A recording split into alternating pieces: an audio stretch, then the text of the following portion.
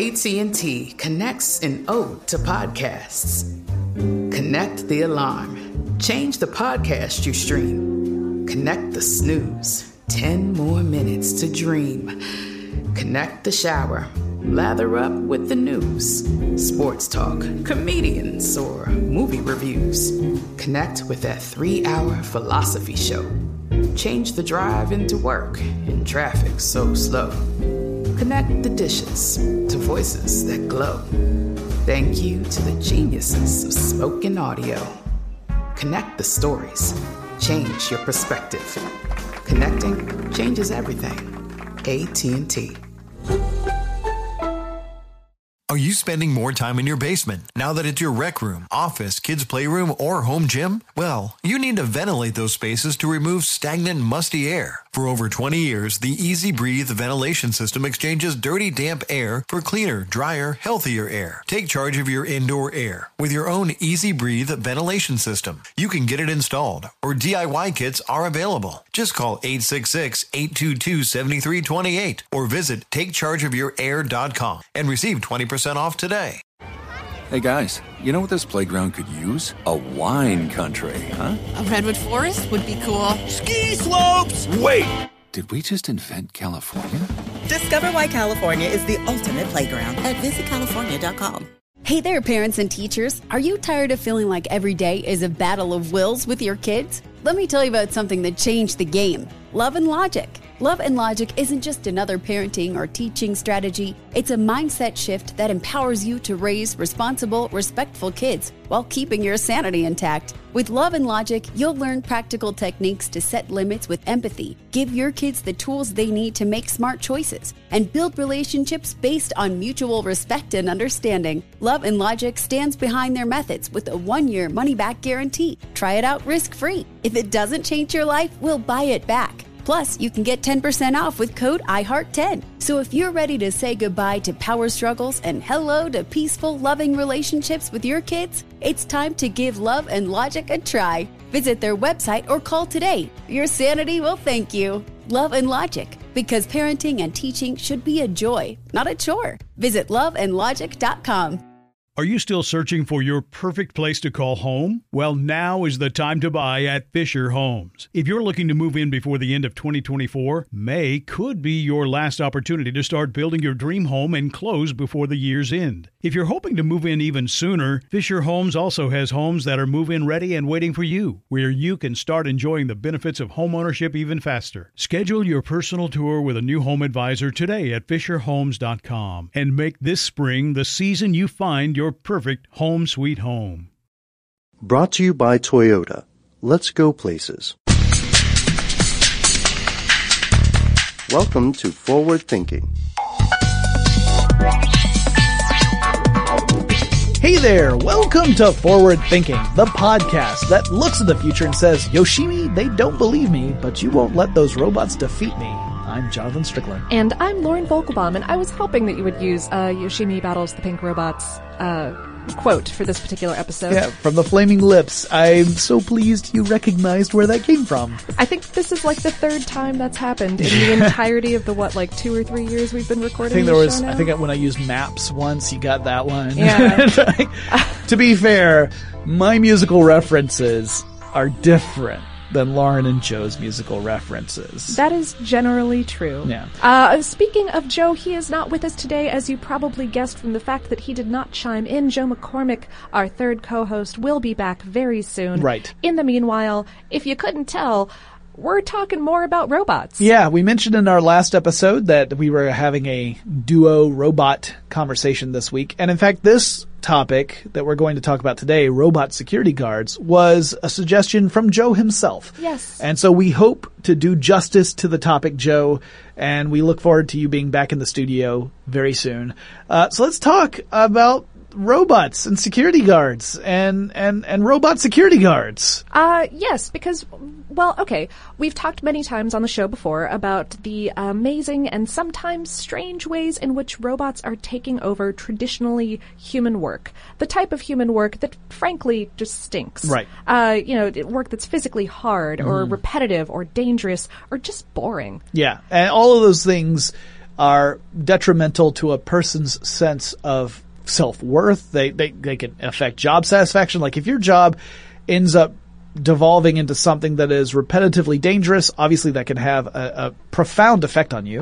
Stress, either physical or emotional or both. And even if it's just dull, if it's just boring and repetitive, then that can have an effect on you as well, a big negative impact. Absolutely. And, okay, so security. Why is security this type of a field, this type of field in which we would potentially want to get robots into? Well, some background factoids on security. According to the U.S. Bureau of Labor Statistics, there were about 1 million human security guards employed around the United States as of 2015.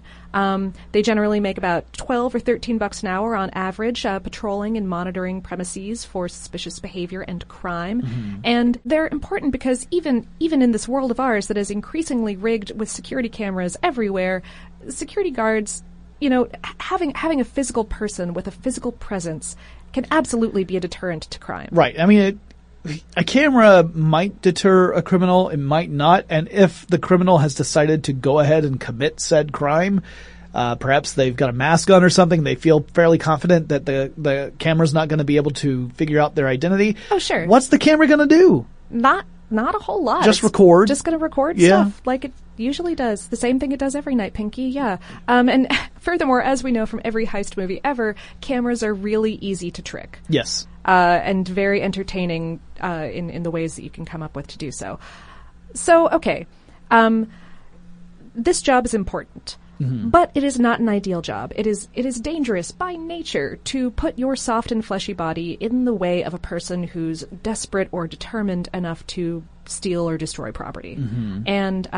And furthermore, it can just be lonely and boring, and patrolling an area over and over again isn't really fun. Yeah, so it's already fitting 2 of the 3 Ds that are often cited as work that is ideal for robots and not for humans. That would be the dangerous and dull, but depending upon where you're doing your security gig, you might even hit the 3rd D, which is dirty. Dirty meaning not just like, oh, that place is poorly maintained, but it may be that we're talking about security guards for areas like where there might be hazardous waste, and you don't want people wandering into that place. Slomping on through that, But then you put a human being in danger by placing that person in close proximity with those hazardous materials. So what's the solution? Why not put some robots there? Robots! So here's the thing. Lauren went out and started looking at this crazy company that has a security robot that's been active for a couple years now, particularly over in the Silicon Valley area. Uh-huh. But recently we saw some news coming out because Uber has started to use 1 or maybe 2 of these robots at one of their lots. Right, yeah. We were inspired by this news story, and so we wanted to look into this startup called Knightscope. Which is an awesome name. Yeah, knight is in like the stabby, like armored human kind of, not like knight. Monty Python and the Holy Grail style. Yeah. Not the nighttime. No, not nighttime. Not the dark thing. Yeah. Okay. So in 2013, this startup in Mountain View, California, home of Google, and etc., started designing this robot that they call the K5, and what they eventually brought to market is a 5'3" 300-pound shiny white doom egg. Yeah, that's a good way of describing it. It is conical, not comical.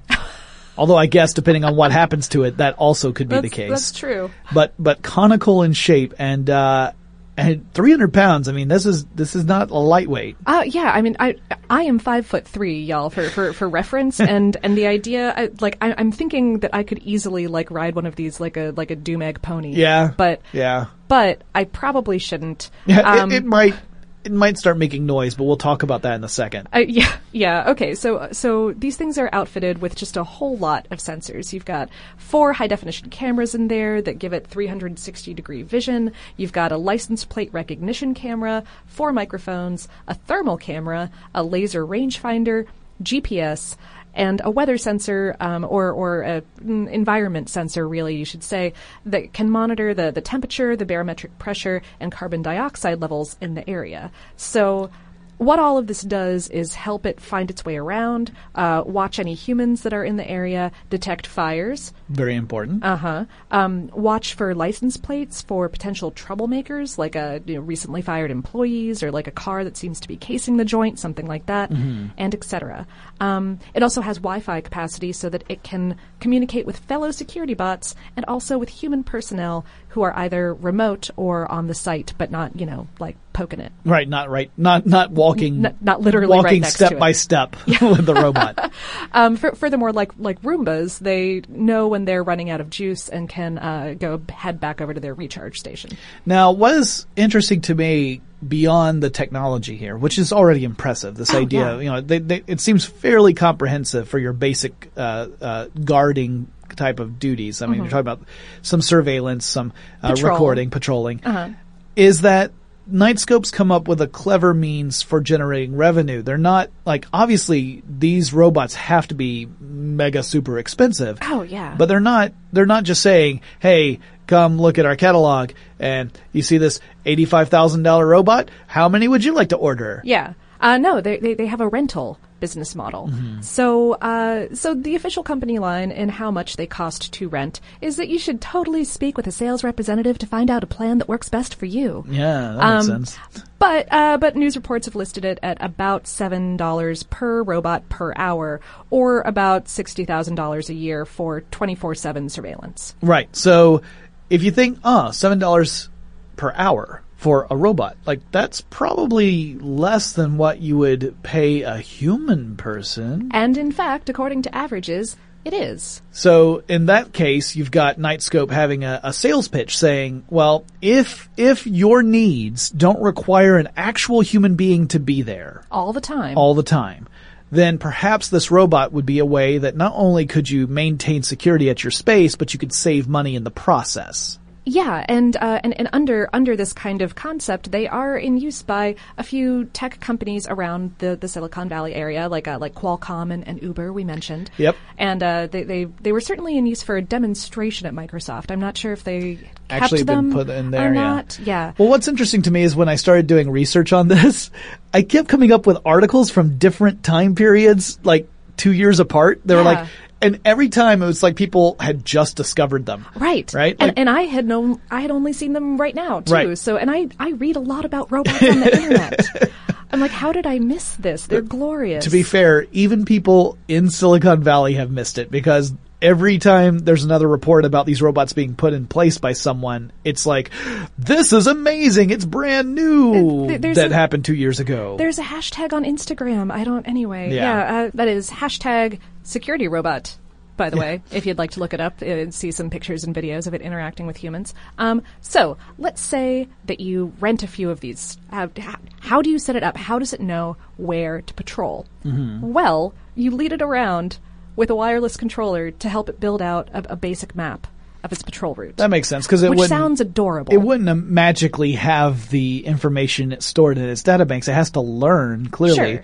So yeah, it's kind of like taking an employee on a tour. Right, exactly. Just your giant metal employee. Well, and the other neat thing is, because it's a machine, it doesn't forget unless its memory gets corrupted. So exactly, it will always remember where everything is. Yeah, and so and by observing its surroundings, it starts to learn, where it can and cannot roll. Right. Because it is a rolling machine, not a walking machine. So you can defeat the security robot with a short curb. Or exactly. Just a slight ledge. It's kind of got the classic Dalek weakness. Although I know elevate. I know that today they can fly, but back in the day they couldn't. Oh no. And the first time that a Dalek said elevate and went up some stairs, I was terrified. I was genuinely upset. Spoiler alert for first season of Doctor Who reboot. Yeah, season 9, I guess, of the technically, but whatever. At any rate, so you lead it around to show it where it can and cannot go. It will start building up its own personal database of its surroundings there, and furthermore, you can program in GPS coordinates to give it an outline of like a fence almost. Yeah. So it's like an invisible fence that the robot's not going to go beyond. Right. All right. So, I've decided to rent my security, my RoboCop, and he says, "Your move, creep." No, wait. No, I put them out there, patrolling the area that we have determined.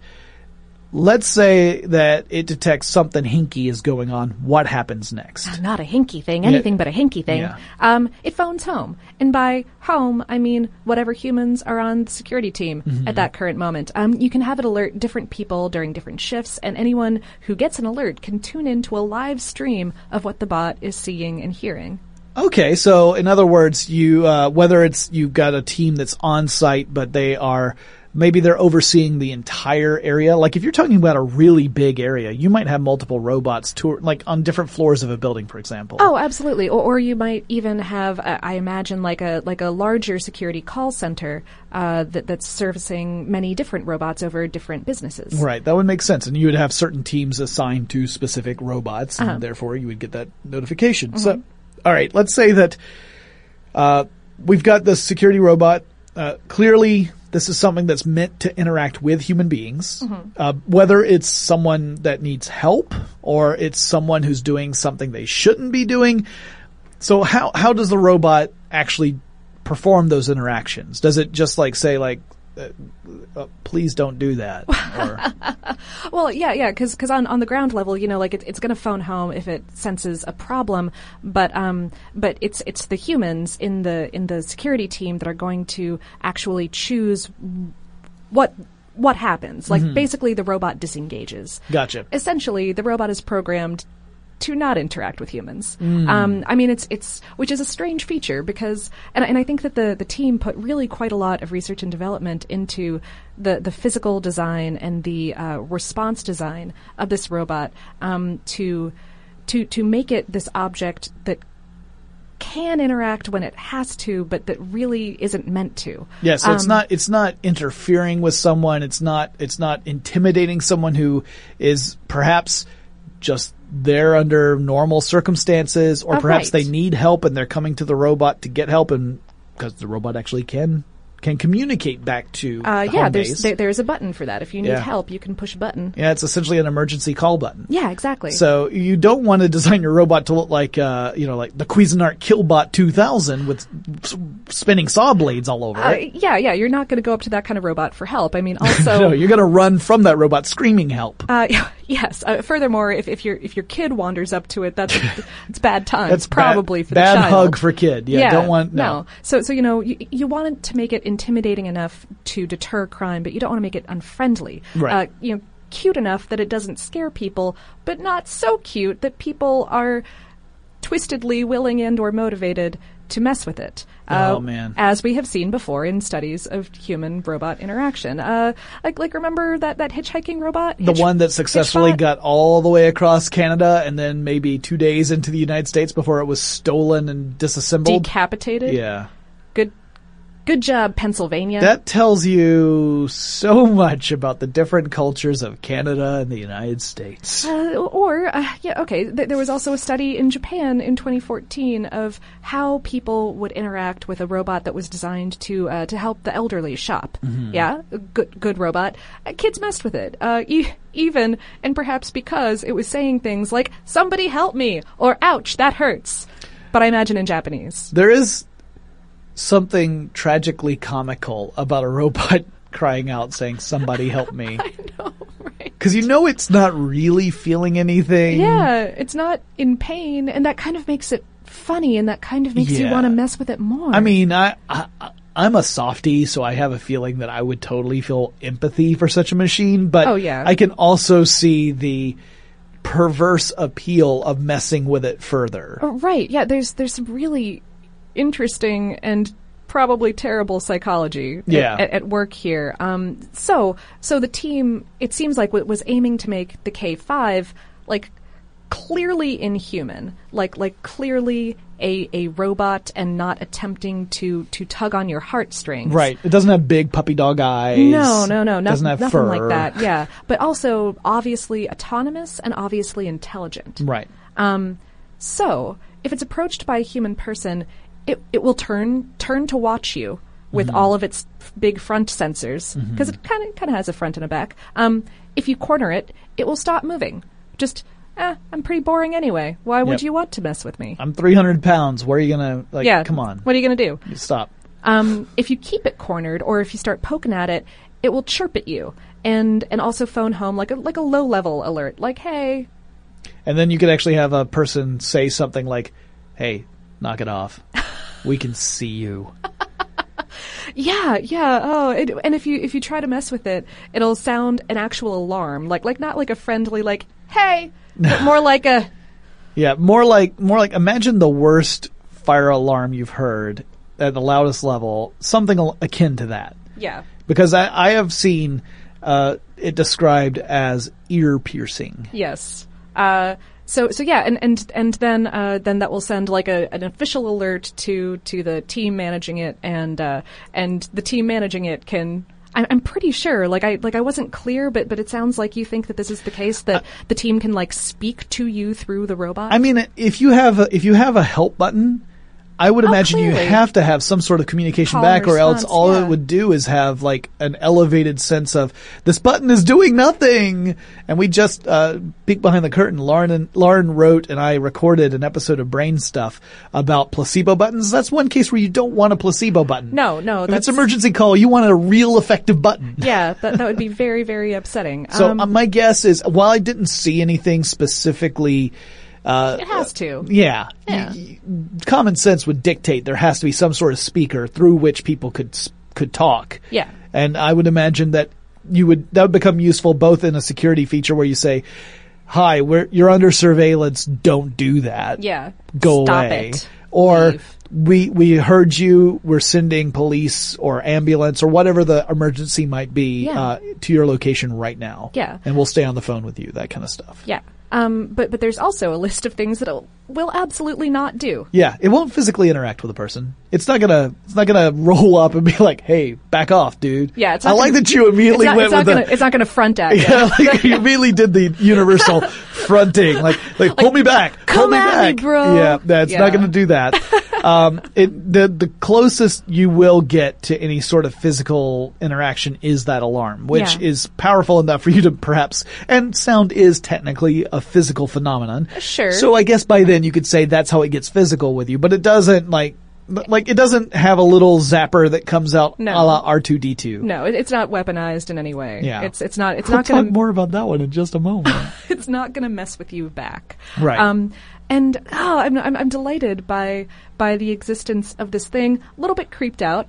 The fact that it can look me right in my beady eyes. I'm not entirely sure how I feel about that. Also the fact that one of the owners of the company or one of the creators of the robot in one interview said, it's the absolute minimum height that it could be in order to look around a parking lot. And I was like, absolute minimum. You can't be any shorter, Lauren. You will be lost in every parking lot.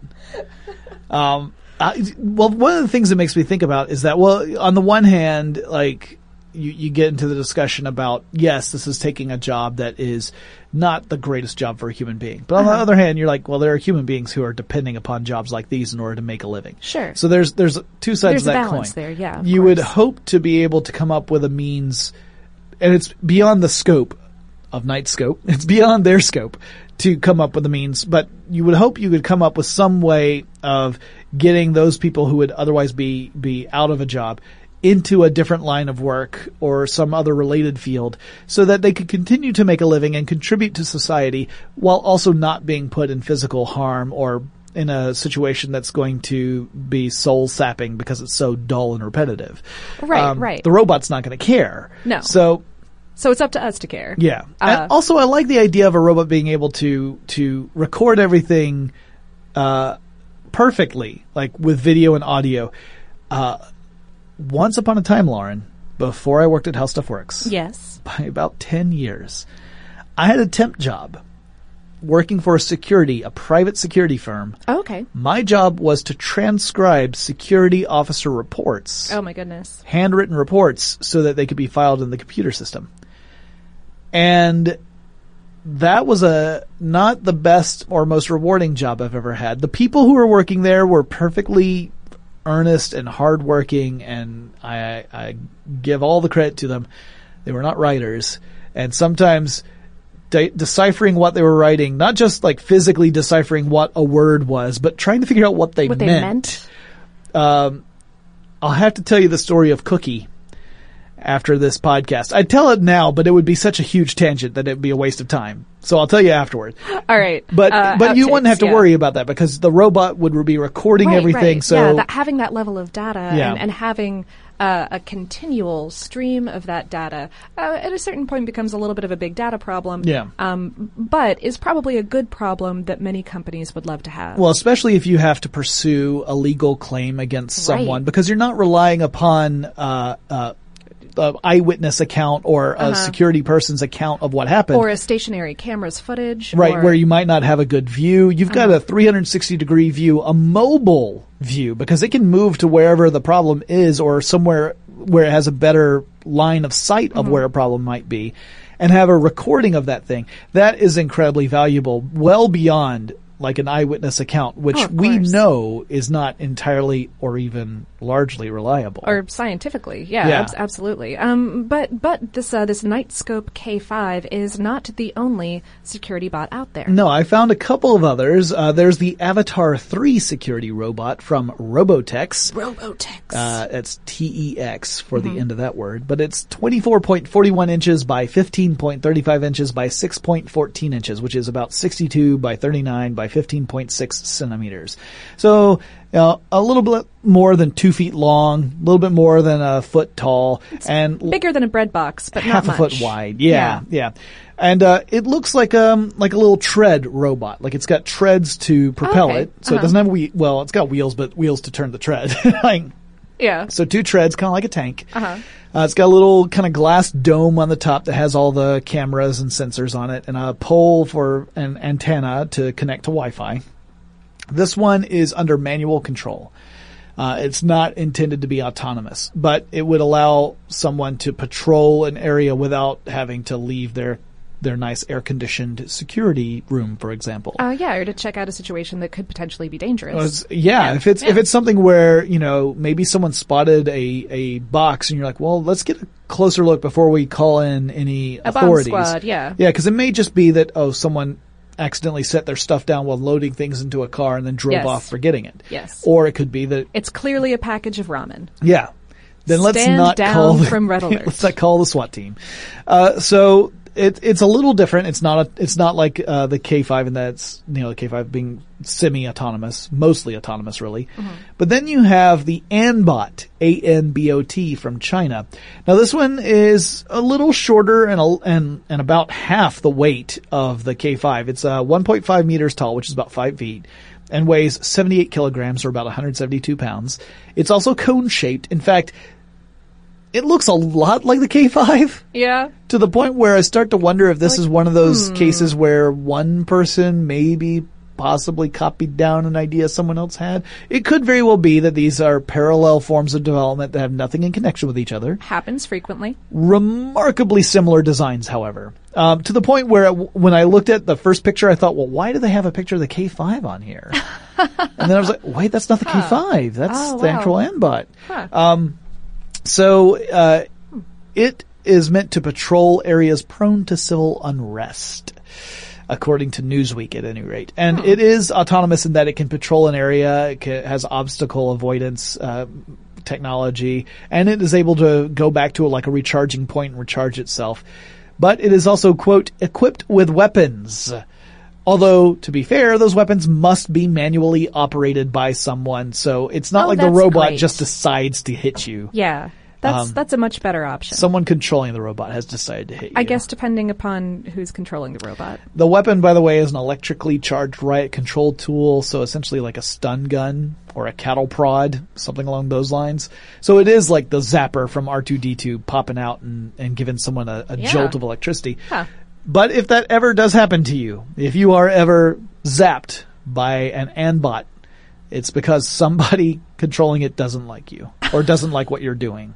Yes. It's not because the robot didn't like you. Decided to. Yeah. Unless the robot's malfunctioning in some way. Like if you see an Anbot in China and there's a little protrusion extending from it and sparks are coming off, just walk the other way. Yeah. Yeah. Don't run into that wand. You don't need to go in that direction anymore. There are other places. China's big. There's a lot of stuff to see. Yeah. Yeah. So anyway, I thought that was interesting. But there are, of course, tons of robots that sort of fall into the spectrum of security bot, but most of them are really not meant to be security robots. They are robots that have features on them that can be part of a security system. Typically, we're talking about cameras. Mm-hmm. So vacuum robots that happen to have a camera on them. Well, they don't necessarily need the camera for doing the vacuum job, but it allows you to go through an app and see what's going on in your house while the vacuum robot is active. And it acts as sort of a surveillance camera. Yeah. So really it's not so much a security robot, it's more like just a webcam. Well, it's a robot that does yeah. It's on the light end. It's in the spectrum. Yeah. Sure. But this is just where we are now. Where are we going? This is forward thinking. We gotta think about the future. Yeah. Well, I mean, okay. Like we were saying earlier, this could potentially, if we follow this out into having full-fledged security robots, yeah. we're gonna have to deal with a job deficiency. Mm-hmm. And Nightscope says themselves that robots like the K5 are not intended to replace human security guards, certainly not yet, but rather to keep them out of harm's way as much as possible and to arm them with better data about the environment that they're guarding. Mm-hmm. But what if we do create robots that are sufficient enough to replace humans. Human staff? Like they have the features that will allow them to do a security guard's job without the need for the team, the human element, the home at team, all. yeah, right. Nothing to make the decisions or to come out and zap people themselves. It'd be tough. Tough for many, many reasons. One of the big ones that we've said in other episodes, there are some things that humans can do really well, like naturally well. You learn how to do it as a kid and you do it for the rest of your life. And you just get it done, yeah. And robots are not good at those things. So, for example, the K5 isn't really great at staying upright on uneven ground.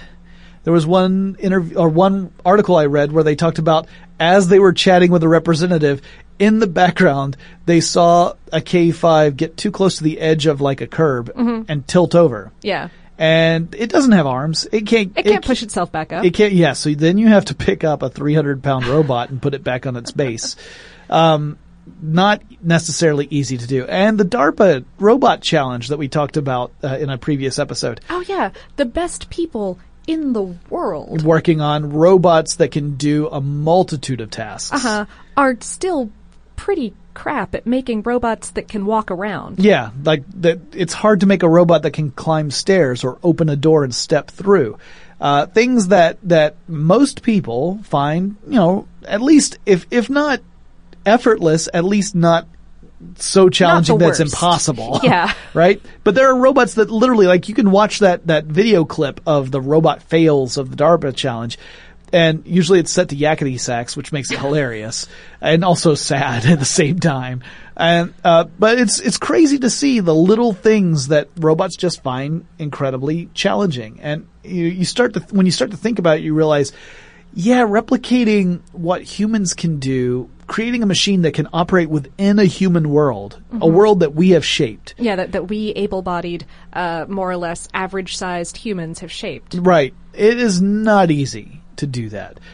So also we have to point out, security guards would likely need at minimum the basic skills of a typical able-bodied human, and maybe more than what just a typical person would be capable of doing, depending upon the type of security guard and the type of gig. Right. And plus, in addition to that, if you don't have that team of people that it can phone home to in order to make decisions for it, you need the capacity to autonomously decide when someone's a threat, how much of a threat they are, and then how to stop them. Right. Computers only just learned how to identify cats. Yeah. I'm not sure how long it's going to take us to get to a design of that level of decision making and intelligence. Until I can encounter a robot that not only knows what cats are, but can tell you, don't go see the show Cats.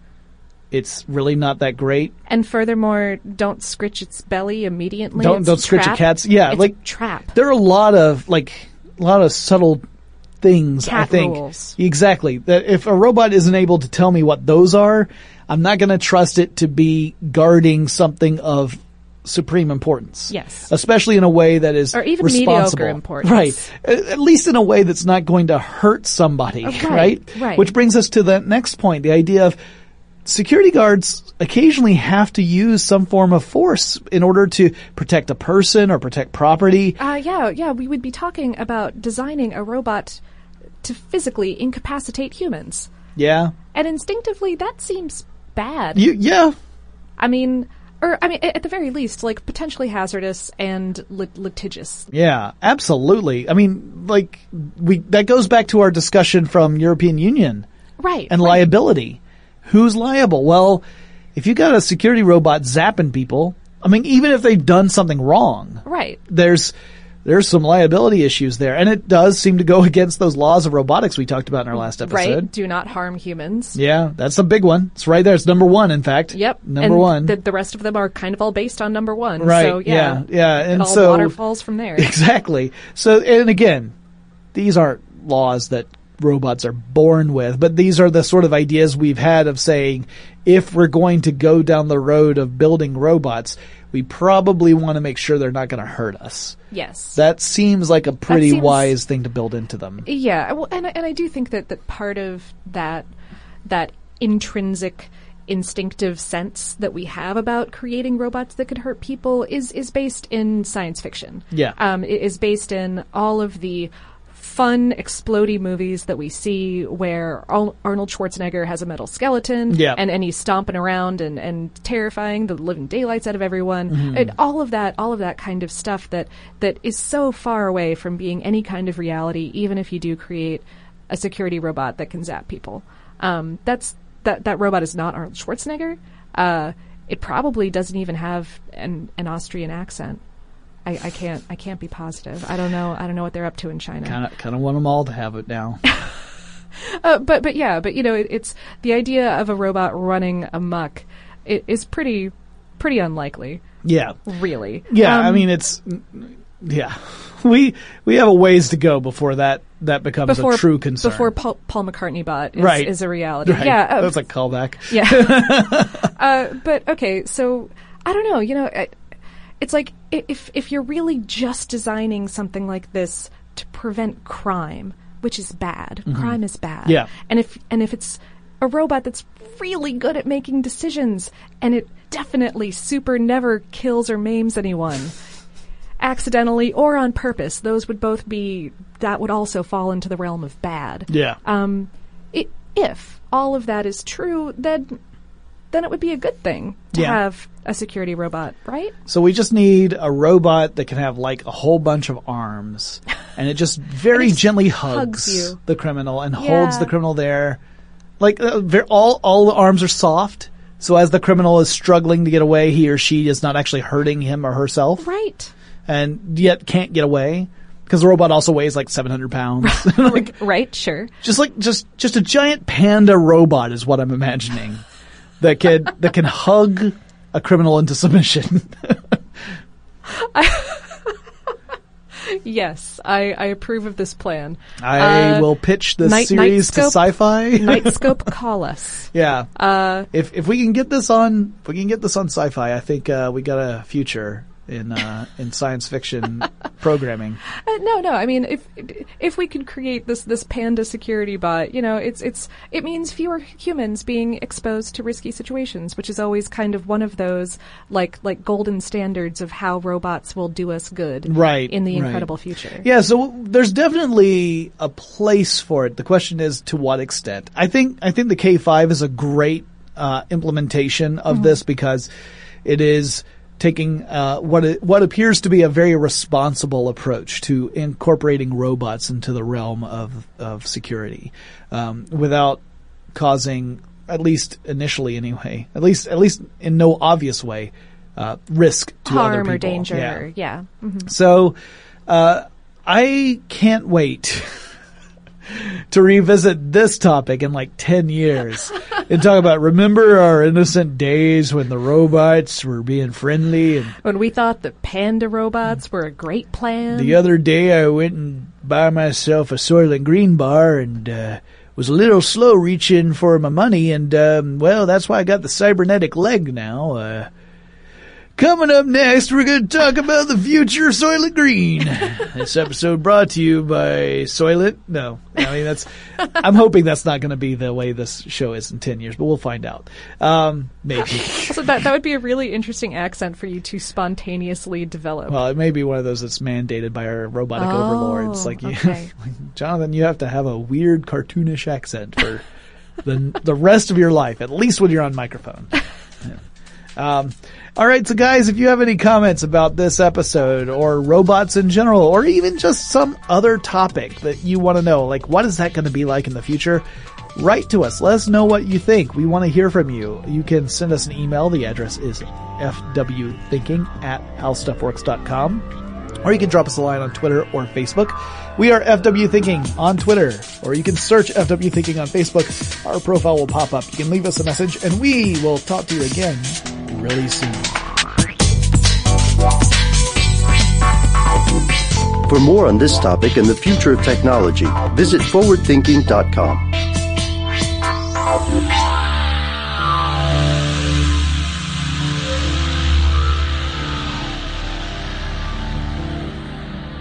Brought to you by Toyota. Let's go places. Are you spending more time in your basement now that it's your rec room, office, kids' playroom, or home gym? Well, you need to ventilate those spaces to remove stagnant, musty air. For over 20 years, the Easy Breathe ventilation system exchanges dirty, damp air for cleaner, drier, healthier air. Take charge of your indoor air with your own Easy Breathe ventilation system. You can get it installed, or DIY kits are available. Just call 866-822-7328 or visit takechargeofyourair.com and receive 20% off today. Hey guys, you know what this playground could use? A wine country, huh? A redwood forest would be cool. Ski slopes! Wait! Did we just invent California? Discover why California is the ultimate playground at visitcalifornia.com. Managing your diabetes just got easier. The powerful new Dexcom G7 lets you see your glucose numbers on your compatible watch and phone without finger sticks. And because Dexcom G7 is the most accurate CGM system, you can be confident in your food, exercise, and medication decisions. And all those decisions can lead to big results, like more time in range and lower A1C. Get started at Dexcom.com. Dexcom data on file 2023. If your glucose alerts and readings from the G7 do not match symptoms or expectations, use a blood glucose meter to make diabetes treatment decisions. For a list of compatible devices, visit Dexcom.com/compatibility. Hey there, parents and teachers. Are you tired of feeling like every day is a battle of wills with your kids? Let me tell you about something that changed the game. Love and Logic. Love and Logic isn't just another parenting or teaching strategy. It's a mindset shift that empowers you to raise responsible, respectful kids while keeping your sanity intact. With Love and Logic, you'll learn practical techniques to set limits with empathy, give your kids the tools they need to make smart choices, and build relationships based on mutual respect and understanding. Love and Logic stands behind their methods with a 1-year money-back guarantee. Try it out risk-free. If it doesn't change your life, we'll buy it back. Plus, you can get 10% off with code IHEART10. So if you're ready to say goodbye to power struggles and hello to peaceful, loving relationships with your kids, it's time to give Love and Logic a try. Visit their website or call today. Your sanity will thank you. Love and Logic, because parenting and teaching should be a joy, not a chore. Visit loveandlogic.com. Are you still searching for your perfect place to call home? Well, now is the time to buy at Fisher Homes. If you're looking to move in before the end of 2024, May could be your last opportunity to start building your dream home and close before the year's end. If you're hoping to move in even sooner, Fisher Homes also has homes that are move-in ready and waiting for you, where you can start enjoying the benefits of homeownership even faster. Schedule your personal tour with a new home advisor today at FisherHomes.com and make this spring the season you find your perfect home sweet home.